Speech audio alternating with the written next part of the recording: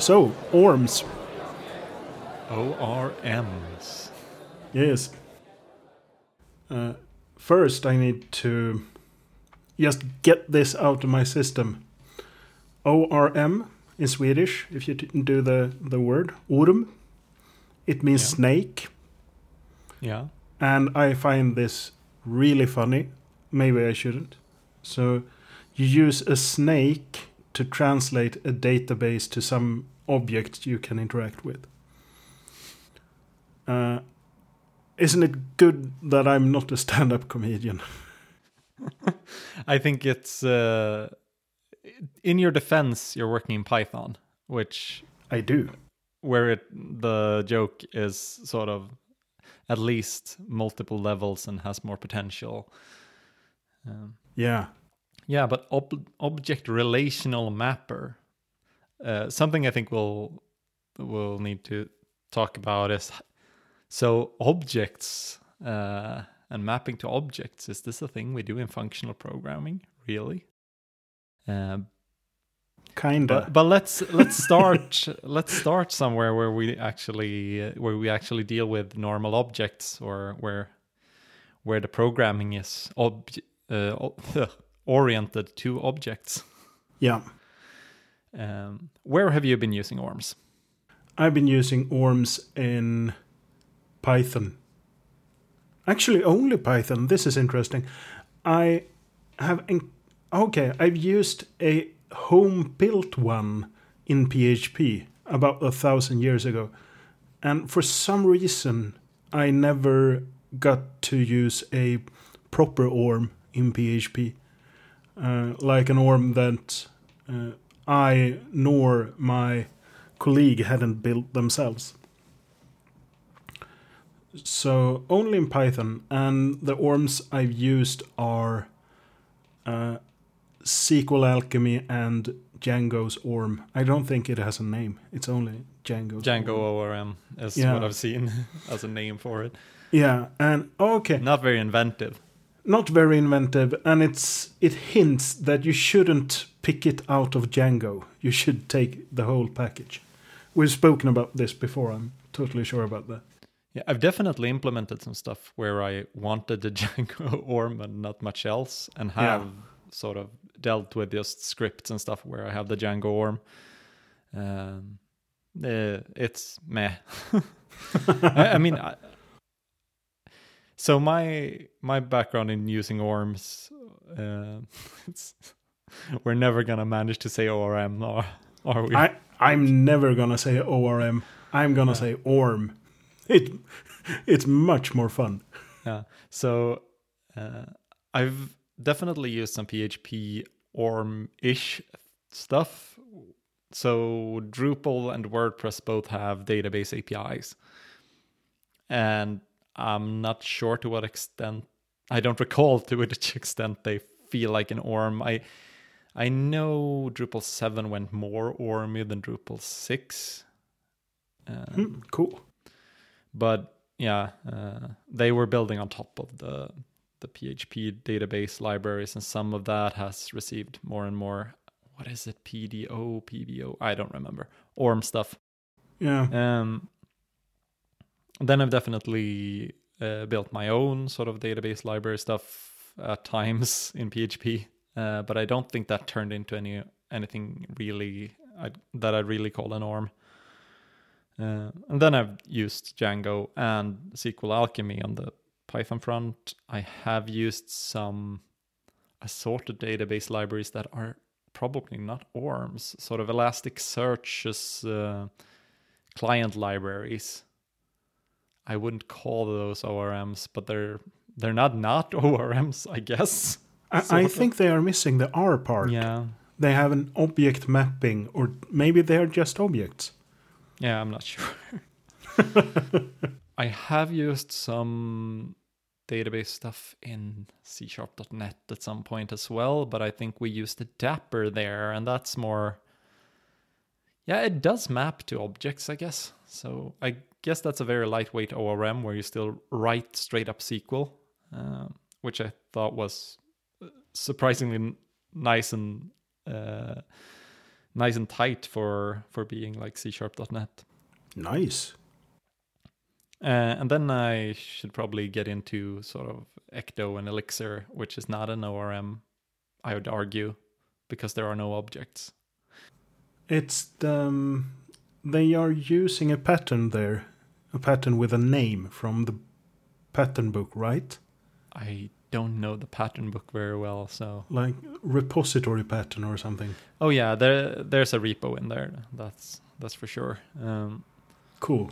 But what would you describe the role of the ORM as being? If we sort of start from the Django ORM, because I think that will translate fairly straight over to sort of Laravel and Ruby land, if not necessarily over to Java or whatever that place has in ORM. I think they have. Yeah, I am certain that they have tons of them. Yeah. I've actually been told that they have tons of them, but I'm not sure that the scope of the Django ORM necessarily, or so I think it's fairly tight and lean compared to some ORMs in enterprise. Maybe. Yeah. But the Django ORM has a fairly significant API, I think. It has.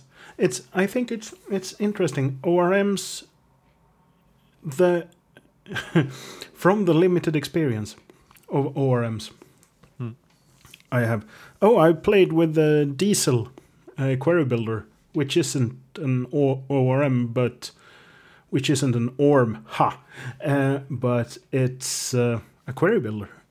So half of the stuff, and I've also played with Zelda from Haskell. It's lovely and strange and fun. So, yeah, with that out of the way, I think an ORM has 3 purposes. Let's see if I can enumerate them all. I like how you say the number up front, and now you're going to have to stick to that. Yeah, this is the best high stakes enumeration. So the first one is the query builder part, which you can break out of the ORM. So it's basically a nicer way of writing SQL. If you don't like SQL or think it is doesn't map well to your understanding of stuff, this works for a short while, and then you need to understand the underlying database anyway.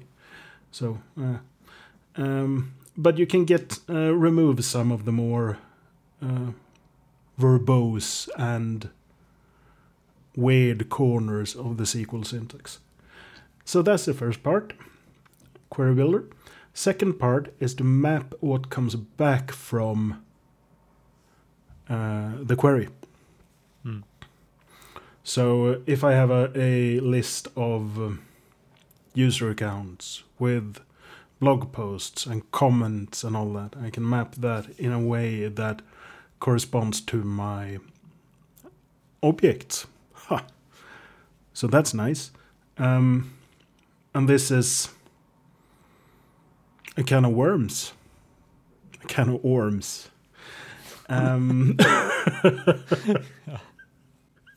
You'll never get away with that. Not with that, but from that. I'll always get away with it. So, and the third is... Yeah, what is the third? I'm curious. Yeah. Everything should have 3 main purposes. Okay. I need to be really sneaky here. Schema definitions, models, something like that? Yeah. Or is that part of the object relational mapping? That was number 2. But it's kind of fuzzy here. So it's one of the great things with the Django ORM is that it gives you almost for free migrations and you write your definitions once in the models.py files, and then done with it. And I think that's just so good.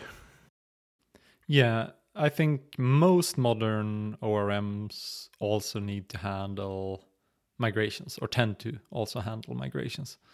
So if you need a number 3, I think migration sort of ends up there. But technically, I would guess, like much like the query builder thing, it's not technically necessary to be qualified as an ORM, but who would want to use the ORM that does not offer these things? Only very particular people, I think. Yeah, if they have very particular needs. Maybe they are already using a migration library and write their migrations in SQL. Yeah. I have another third one. I think we're up into 5 or something by now. Yeah, but 3 final version 2. Yeah, the third is important, so we do it 3 times. It's also one that I don't think is necessarily true, but in the early days of Ruby on Rails and Django, one of the unique selling points for the ORMs were that you could just change the database. So I could develop locally on my SQLite, and then when everything works locally, I push the big red deploy button, and it deploys to Postgres, and everything just works. And of course it doesn't. No. It crashes because SQLite and Postgres, even though they are somewhat in the same... They look kind of like each other here and there. Yeah, if you squint. Yeah, but they are not the same. They don't have the same features. No. You can certainly build applications that exercise only the common feature set between these 2 databases, for example. But then why would you change from SQLite to Postgres, really? Yeah, that transition is generally not for free. They make it significantly easier in the sense that you probably don't have to change all your code. It will still be a painful transition, probably. Yeah, definitely. And I think it's more important as a feature to be able to get started quickly without installing Postgres, for example, or in many cases, just being able to select whatever database it is you want to use between SQLite, MySQL, and Postgres, rather than like, in the case of sort of WordPress and once upon a time Drupal, I think they've officially support both MySQL and Postgres, but also nice. I bet you have a lot of contrib modules that do not gracefully support Postgres. So yeah, that problem. Yeah. But for most of these ORMs and most of these web frameworks that run with them, they have the option of choosing generally between MySQL and Postgres, maybe Microsoft SQL as well. And the choice is definitely there initially.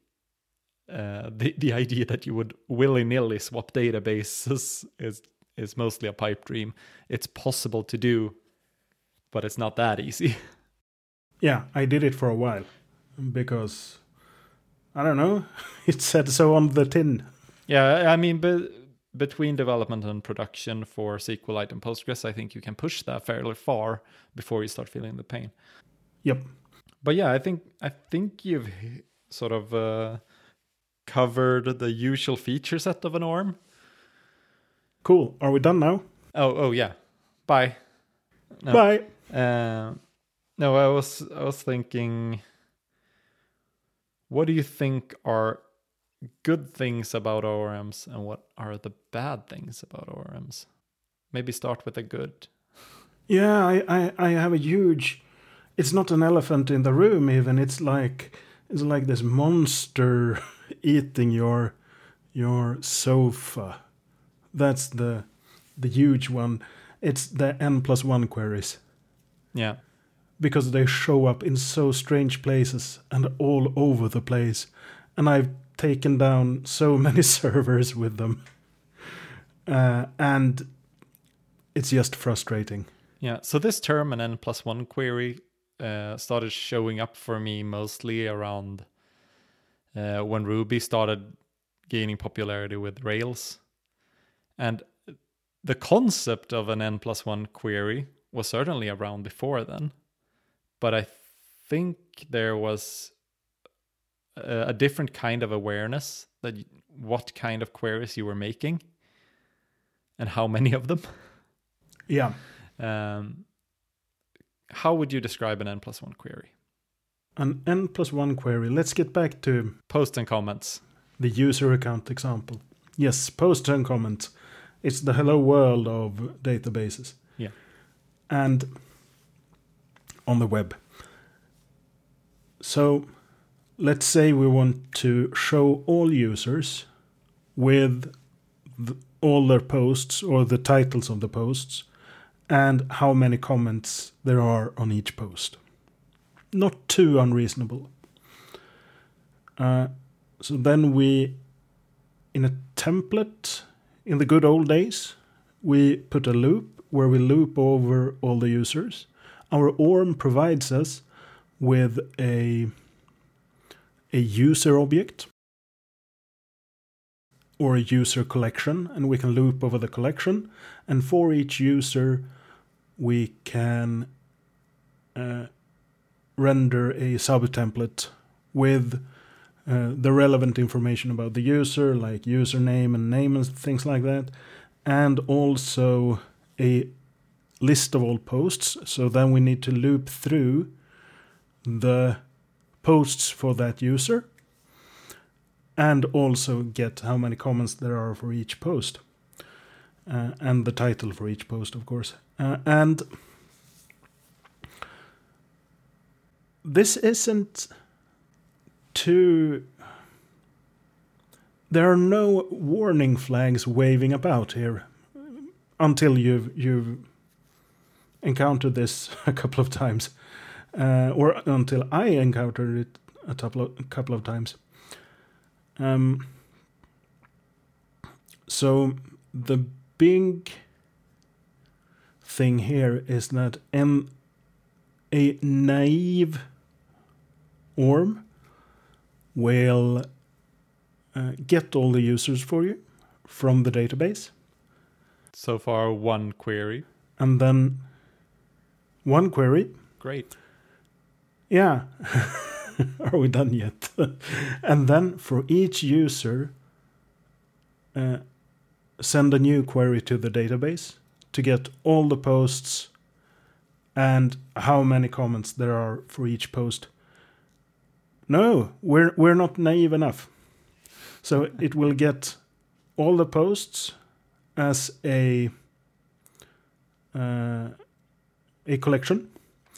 Let us loop through that, and for each post, it will send another query to the database to see how many comments are there for each post. Yeah, so the idea here is that we have this tree where we hit the first user, we get the list of posts for that user. We run through each of those posts, getting a list of comments for that post. Yeah. And suddenly we have an explosion of queries. Yeah, I think it's n+1 squared or n squared plus 1. Yeah, I've always been confused by the terminology n+1 because this feels like there should be multiplication or to the power of somewhere in there. Yeah. But for short, people just call them n+1, and that has confused me because I wasn't there when the terminology was set. Me neither. I was not. We can only guess. Yeah, I was not consulted. Yeah. And this doesn't really occur if you don't have an ORM. Or am I a bit too... So it only occurs with an ORM that is aggressively developer friendly, I think. An ORM that assumes that you want it to lazy load or eager load, but probably lazy, all relations as you access them. Yeah. Which Django does, I believe, or used to do. Yeah, used to do when I used it, and probably still does. And it does until you call select related or the other one. Yeah, I would expect that Rails is doing something similar with Active Record. I have not seen this happen, or rather, this does not happen in Ecto for Elixir. Interesting. Yeah. If you're trying to access an association on one of your schema structs that has not been loaded, you will simply have an unloaded association there, and you will not be able to iterate it as a collection. Cool. Or an enumerable. You are supposed to explicitly preload them. That does save some headaches and give others. Yeah, of course it's less convenient for the quick hack case. Yep. But generally, it's not super hard to tell it to like, okay, yeah, get me those as well. Yeah. So figuring out that sort of stuff. Something I've seen with Django that I believe is fairly common with other ORMs is that it integrates tightly with the web framework to, for example, couple REST resources with the data model from the ORM, or couple forms with the data model of the ORM. And this is incredibly useful, and sort of bang for buck, this is what makes developing with something like Django very quick, very fast and effective. Yeah, you push the model form button and you're done. Yeah, and then you have a model form, and it does what the model says, and then you modify if you want to change anything. In Ecto, this isn't how it works. Not explicitly, or rather, there's a layer in between, which I find interesting. What's the layer? Yeah, so in Ecto, you don't have a model, you have a schema. That's almost a distinction without a difference. It's different terminology. It used to have models. They changed it to schemas because they wanted to distinguish it from how sort of Rails and stuff works. And they are pushing an approach, sort of an architecture and design philosophy that tells you not to put a lot of logic near your schema. Interesting. The only thing that really ideally should live with your schema are change sets. And a change set is an encapsulation of sort of data mapping and validation. It is not a form building tool, but it can be used to represent forms if you squint and use it that way. Phoenix, the web framework for Elixir, has support for representing change sets almost automatically as forms. But what it actually does, what a change set does, is it takes in a bunch of parameters and a schema, and it will, according to however you decided to set up the change set, attempt to cast any fields that you have said cast these in this particular change set. So for example, for our post, we want to cast the title, the body, and the author. And we have them defined in the schema. Then it will take whatever inputs it's getting and attempt to cast them to proper types. So, for example, sometimes you get things from a web form, and web forms are stringly typed. Yes. So all your numbers coming in over query params or post data tends to be strings. Yes. So the number 5 is usually a string. And if you want it to be something else, you're going to have to cast it. this would cast it to an integer for a field that's defined as an integer. Will it also throw some kind of error if it can't be casted? Yes, so it will cast all the fields that are present, and if any of those castings fail, it will return a new change set which has error messages in it, error definitions and error messages. And if you want to require certain fields to be present in the update, you can add a validate required call, which will and tell it which fields are required in this change set. So you build a sort of pipeline of validation through this change set, and the output of it all is just another change set. You can throw this change set at repo insert or repo update, and it will, if the change set does not have errors, commit those to the database or try to put them into the database. Nice. But it will also happily give you errors for whatever sort of failures you have. It will also, there's also some support for encapsulating database errors. So if the database tells you like, no, this is a duplicate of a unique key, you bastard, you can put some calls in the change set to say, okay, we're making a uniqueness check here. We want to validate that this is unique. So instead of getting a database error, a runtime exception error, you can get it into your change set in that way.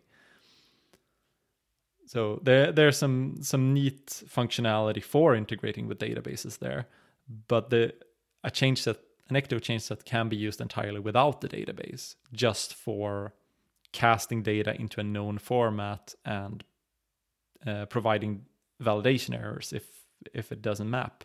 That's very nice.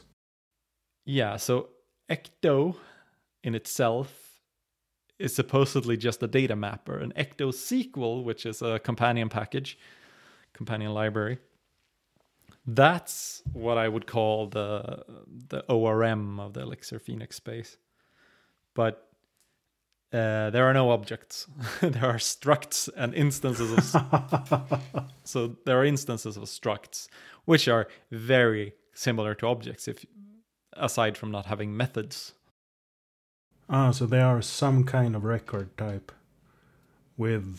They are dictionaries of a certain type. Cool. So they are dictionaries with an identity or whatever. So Elixir has a map type, which is the dictionary, the hash map, the associative array, Yeah. The kind. Yeah. Yep. It has arbitrary keys, often strings or atoms in this case. And a struct always has atom keys, and it has an enumerated amount of them, or a known set. Okay. Usually. Yeah. I think you can break that rule, but you're not supposed to. So if you try to set a key in a struct that the struct doesn't have, it goes boom. Yeah. Then it should complain, and you can enforce some things like, okay, this key is actually required when instantiating the struct and that sort of thing. So there are a few. Oh, nice. There's a bit of sugar on top of a map, but it's basically a map with a secret extra value that tells it that it's a struct. So you can map between maps and structs fairly easily. Very nice. Yeah. So Ecto uses structs for schema definitions and a bunch of macros to build these structs. So it has a nice language for, or a nice structure to define them, and a very similar structure to define migrations. And there are generators for making these automatically. So it has a lot of the facilities that you'd expect from something like Django or Rails, but it sort of draws a line at some of the magical stuff, where sort of lazy loading, for example. For one, there's no facility in a struct to say, okay, do this if this key is sort of empty or accessed. You can't write a magical function in the way that you can in Python. So it doesn't have the problem with lazy loading misbehaving in that way, but also it doesn't have the conveniences of lazy loading in that sense. There's sort of a philosophical bent, I think, to Elixir and Ecto, where they really prefer explicit, convenient but explicit. Yeah. Which I mostly like. Sometimes it's annoying. I will say that of all the tooling I'm working with in Elixir, Ecto is probably the tooling I like the least. Oh, shots fired. Why? Oh, yes, very dramatic. Yeah. Hot take. No, I don't think it's actually much of Ecto's fault. I think some of it might come down to Ecto using macros a little bit much. I am pretty good with the Elixir syntax and the Elixir language, but in Ecto I sometimes really confuse myself because it uses macros that behave in a way that's a little bit different from most of the language. So it's almost Elixir, but not quite. Yeah, parts of it's DSL for creating queries, for example. Yeah. And I'm not sure I love that. And you can mostly avoid using the DSL parts, but yeah. So there are some things I'm not super fond of with using Ecto, and I found Ecto harder to learn than some of the other stuff. And I don't think this is particularly Ecto's fault. I think it's mostly a matter of, I think I had a similar problem with Django ORM, but it's also made things so much simpler for me than any database library I had used previously. So I mostly happily dove into its entire API. Yeah. But any ORM needs to have an immense API surface if it wants to expose all of SQL, or most of SQL, or even like 20%, the useful 20% of SQL. Oh yes, and this is like the small cousin monster of the n+1 query monster. It's that if you want to have your ORM to be useful, you need to replicate SQL, and preferably in a composable way.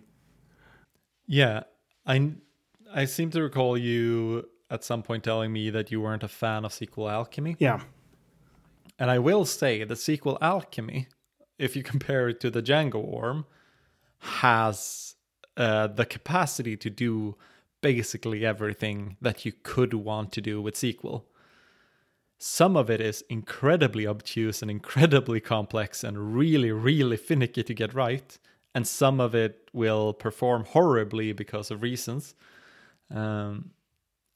But there are some things I don't think you could actually do without dropping into SQL in the Django ORM, which SQL Alchemy will let you do. Yeah.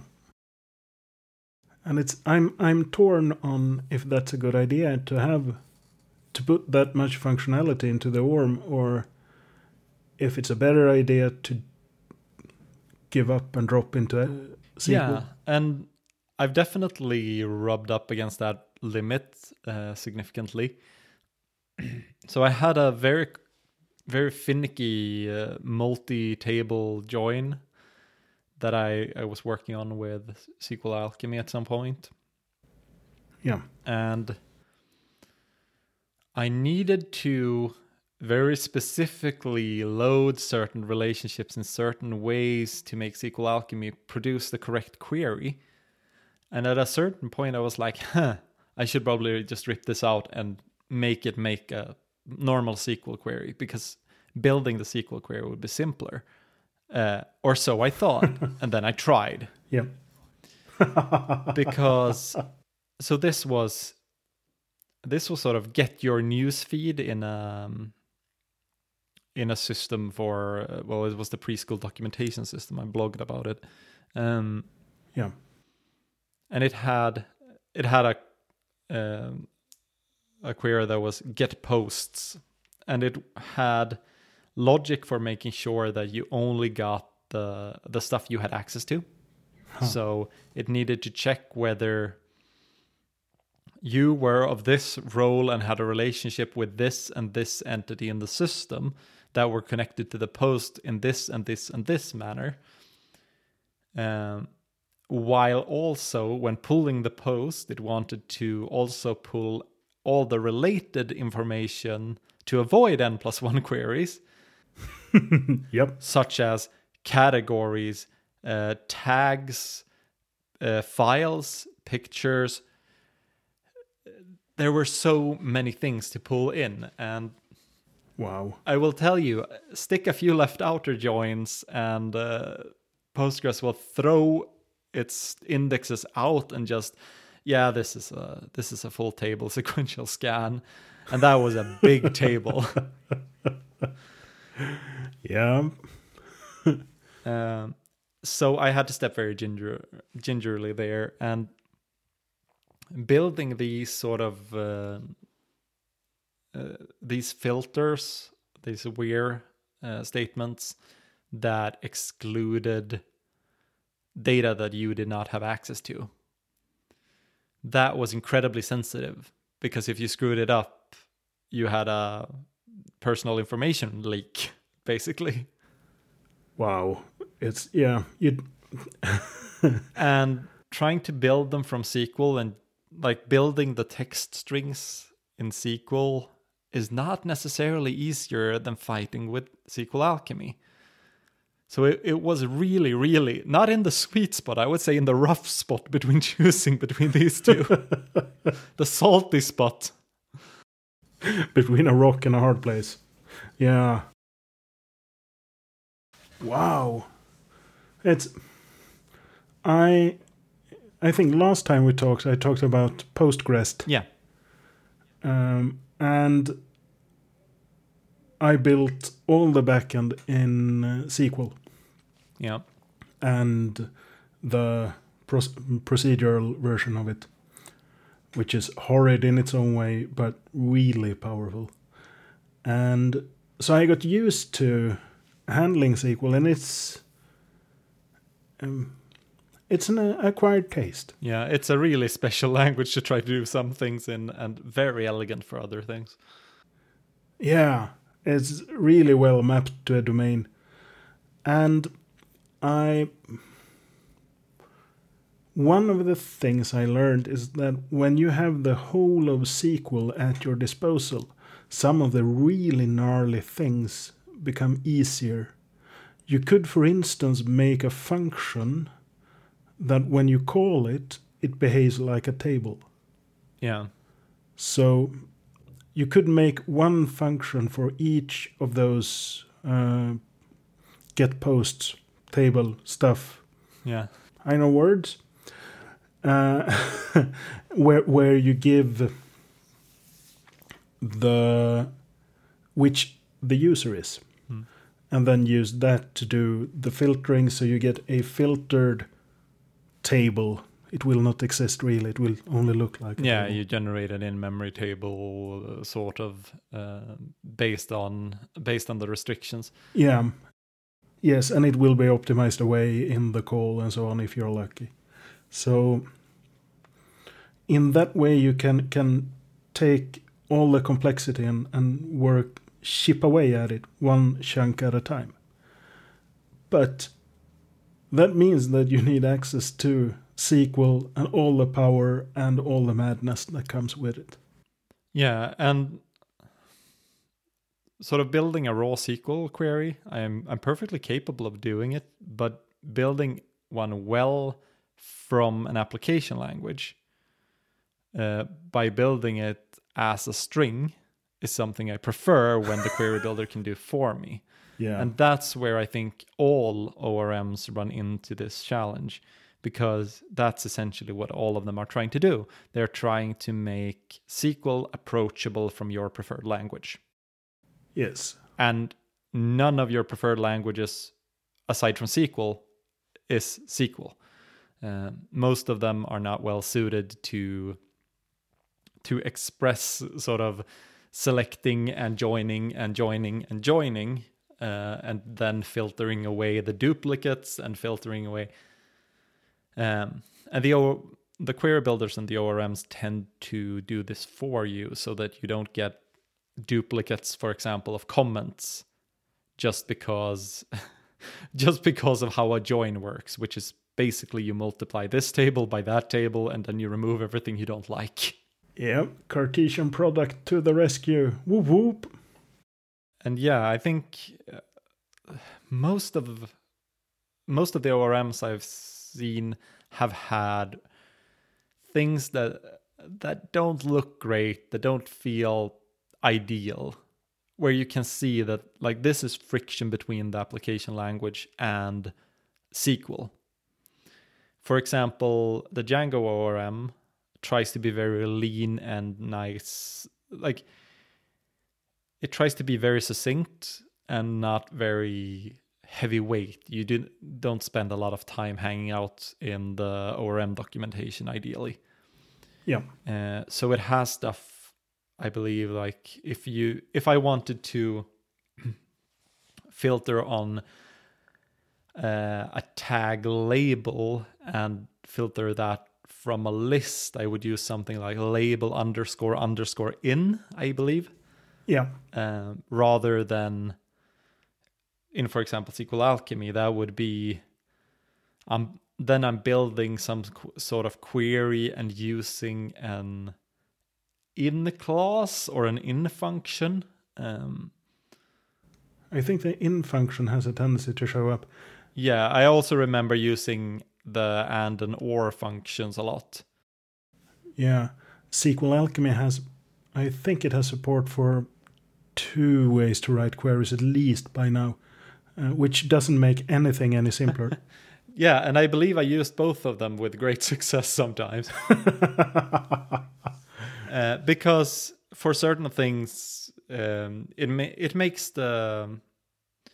has a similar API to the Django ORM for doing simple queries, simple fetching things in a simple way. But then it also provides the fully flexible, you can basically write your entire SQL query, but in Python. Yeah. API, but that is much more complex. So they have implemented all of SQL or the relevant bits in Python. Mostly, yeah, or building the queries in Python. In that, I think SQL Alchemy is more powerful than the Django ORM. The Django ORM is more approachable, and neither of them can sort of fully manage SQL, because SQL will not be tamed. That's so true.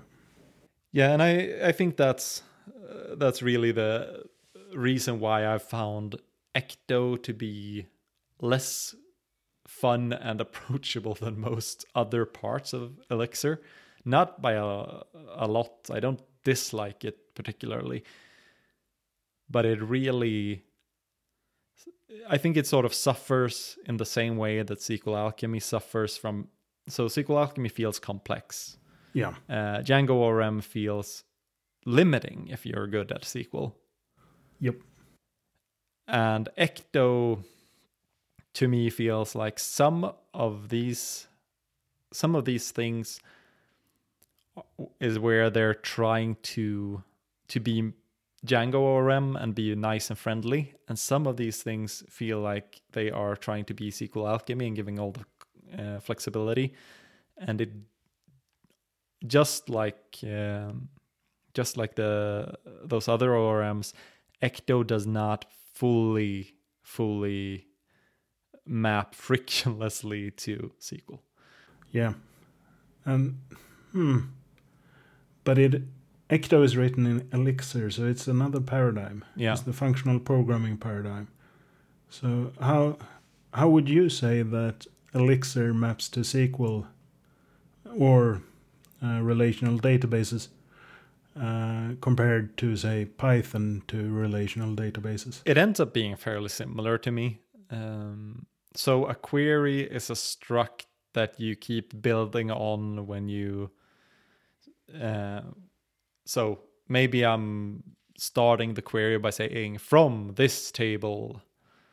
Because with Ecto, much like with SQL Alchemy, you can use it without having the models and the schemas in place. Yeah. You could just use it as a query builder for database you already have. When you want to add a filter to that in SQL Alchemy, I think that's the sort of fluid interface, fluid API, where you do .where and it will keep building your sort of, I guess it turns into a structure of objects or something. I'm not sure what it builds under the hood, but I bet it builds something like a query object with a bunch of field objects and a bunch of filter objects. Yeah. While in Elixir, you sort of take this query struct and you pipe it through the where function, and that updates your struct to something else, to have a where clause with these particular parameters. So basically, all of them are reducers. Cool. So you just keep iterating on the same data structure until you have a query you like, and then you send it to the repo to execute. Nice. And then you get back a collection of records or collection of structs? Yeah, typically that would be a collection of structs. Probably a collection of maps if you don't have a schema defined for it. But yeah, something like that. Ah, seems reasonable. Nice. Yeah, and so in that sense, it works pretty much the same. It doesn't feel like it uses widely unexpected functional programming paradigms to solve it. To some extent, these are one of the times where, if you squint, there's not much difference between Elixir's functional programming and an object-oriented programming paradigm, because so you have your struct, which sort of feels like a class, and the struct is a module. So the struct is always defined as a module, and that module can have functions. Typically, those functions would take the struct as their first argument. And if you decided to call that argument self coming in, you would be reading Python. Yeah. Wow. But that's a Pythonism. Not every language does the self thing. Yeah. So a module, isn't that like a file in Elixir? Because it doesn't have to be a file, but typically it's a file. Oh, okay, because that's how it works in Erlang. Yeah, I don't know if Erlang can define a submodule in a module. I haven't tried. I don't think it can. It's a very small language. But on the other hand, maybe they built it anyway. Yeah, but in that way, you can, in many cases, use Elixir sort of like an object-oriented language, but it tends to be a lot more explicit because you cannot modify the state without passing it in and then returning it. So you still get all the advantages of sort of purity and limited scope, like no shared state. And that's lovely. Yeah. but it's not that foreign. And when I've worked with some other functional languages, I've generally found them harder to read because they are a little bit more foreign. So for me, it has probably mostly been helpful. That's like, okay, but structs aren't so scary. We can work with structs. We know them. Yeah, it took a while before I actually found out, like, okay, but a function that takes in a struct and maybe modifies it and then returns it is essentially a reducer. Okay, yeah, okay. That's a good word for that, I guess. So a reducer, what did you say that it did? It took something, or is it always a struct? It takes basically it takes a value. It doesn't have to be a struct, I imagine. Like, it can be a map. So if we're talking about functional programming, reduce on any list or enumerable thing would mean you go through the list an item at a time, and then you usually take in a value that will be your accumulator, and then you will accumulate into that. So for example, if you wanted to count the number of items in a list, you would go through the items, and then for each item you would increment your accumulator, and it would start at 0 ideally. Exactly.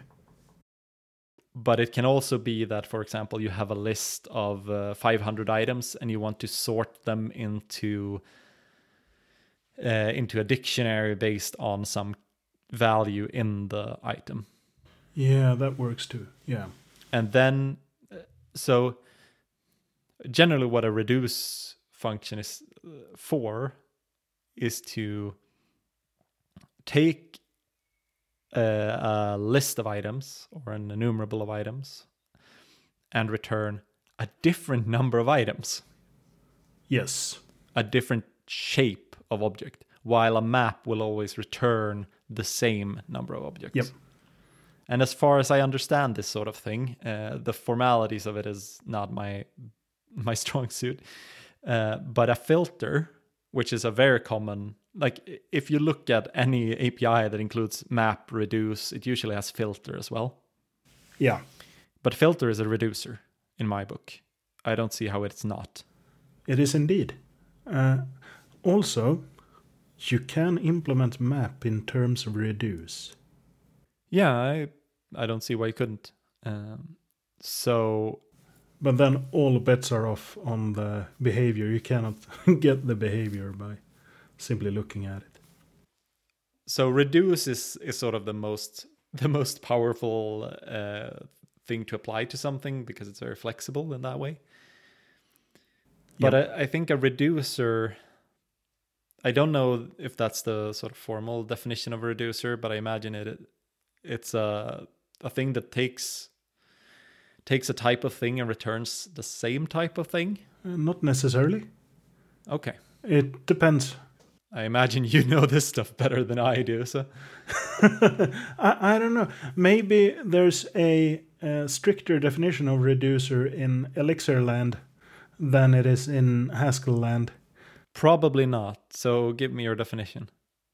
A definition of a reducer or a fold is... Don't bring the folds into this. I've never figured those out. They are the...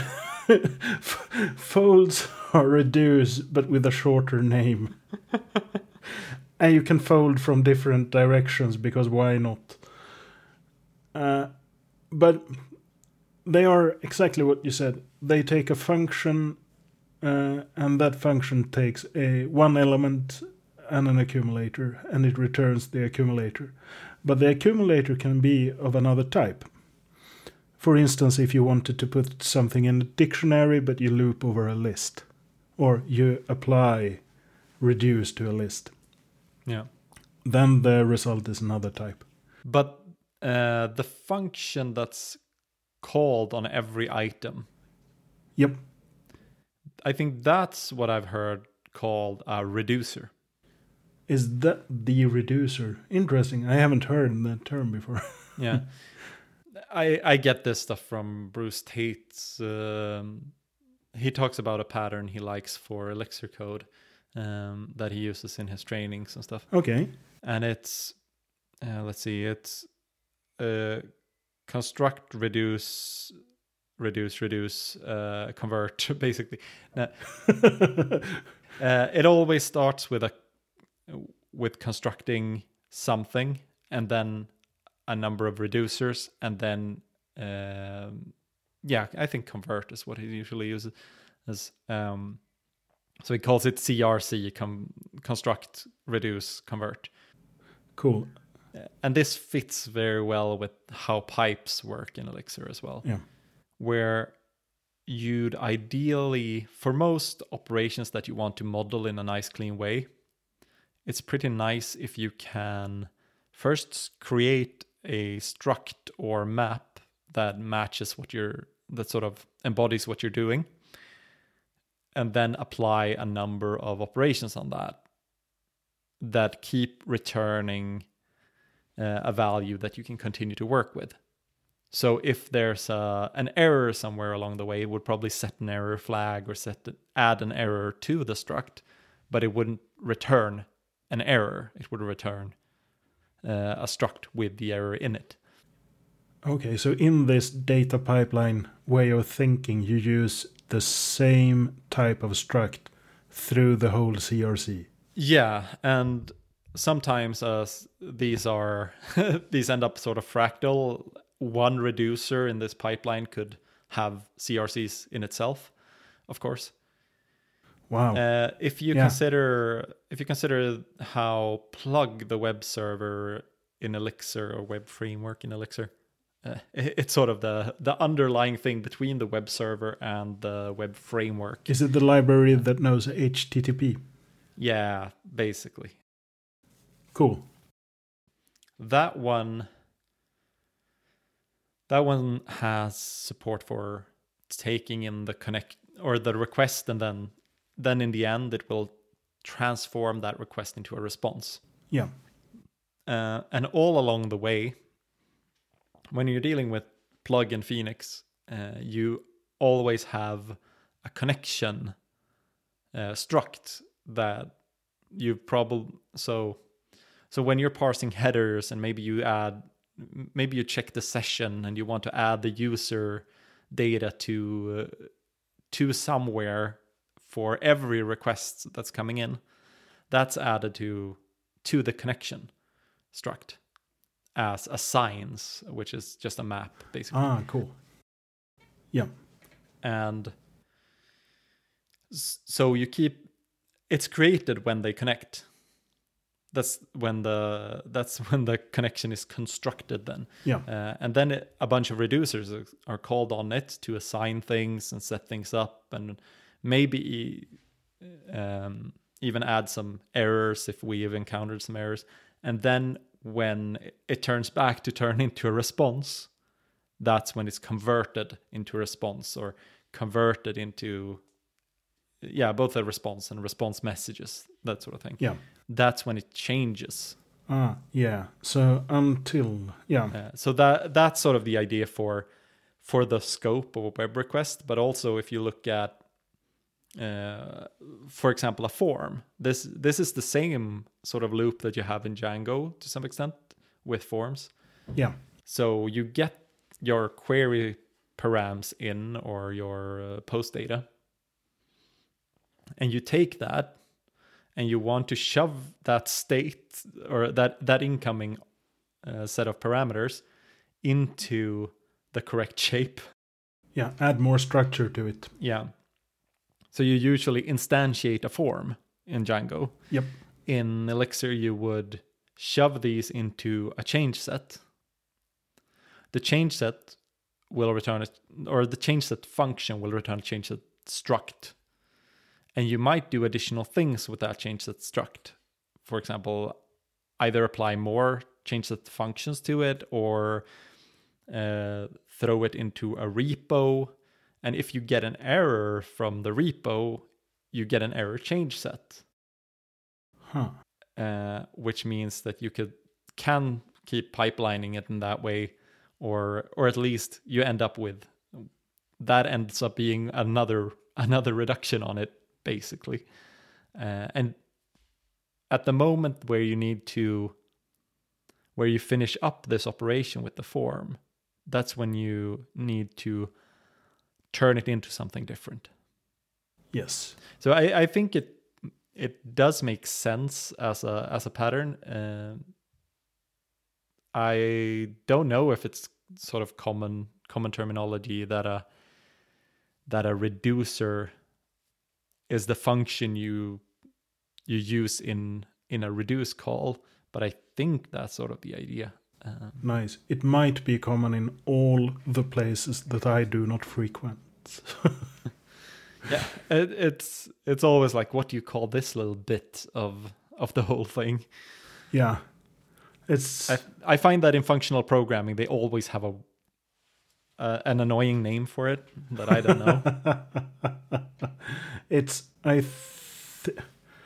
Let's see. I always mix this up. I don't know if it's the higher order function or if it's just the function. A higher order function returns a function, right? Not necessarily. It could take a function as an argument, or it could be the function that you send as an argument to another function. And I always mix these up. So I don't know. I think a higher order function is a function that returns a function. Seems legit. But I'm not sure. I don't know why I would care, honestly. Top of mind, yeah. I would probably call it a function that returns a function, because that makes sense to me. That's a good thing. Yeah. Good name for it. So ORMs, are we for or against them? I think I'm still for them. Because they usually add nice abstractions. But they are very frustrating when I know the SQL that would be generated, but I'm not allowed to write it because I need to use the ORM. Yeah, I echo that. I think to put it a little bit more hot takey, ORMs, they're good because the alternative is worse. I don't agree with you because I like SQL. Yeah, I also like SQL, but I don't like string building SQL. No, that's really terrible. I have no issue writing SQL by hand to figure out something when I'm talking to a database personally. Yeah. But and I don't really mind having SQL strings in code. But the moment you're doing what a query builder is made to do, which is build queries, that's when it gets tricky. Because I definitely encountered people who've been of the opinion, like, no, we should just be writing SQL. Like, this is just bad abstraction. On top of a perfectly good language. Why not just express it in SQL?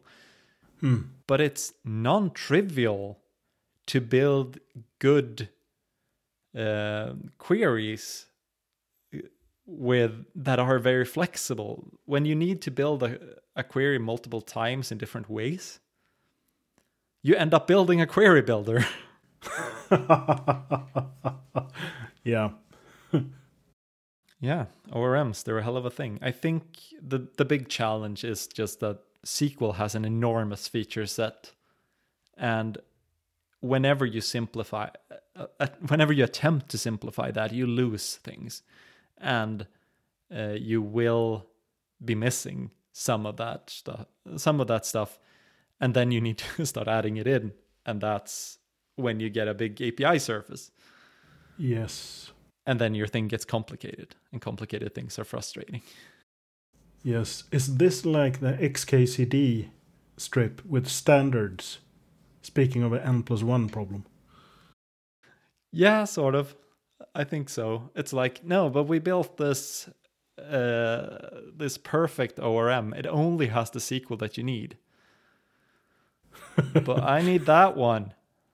Oh, yeah. We can add that one. That makes sense. That we'll add that one.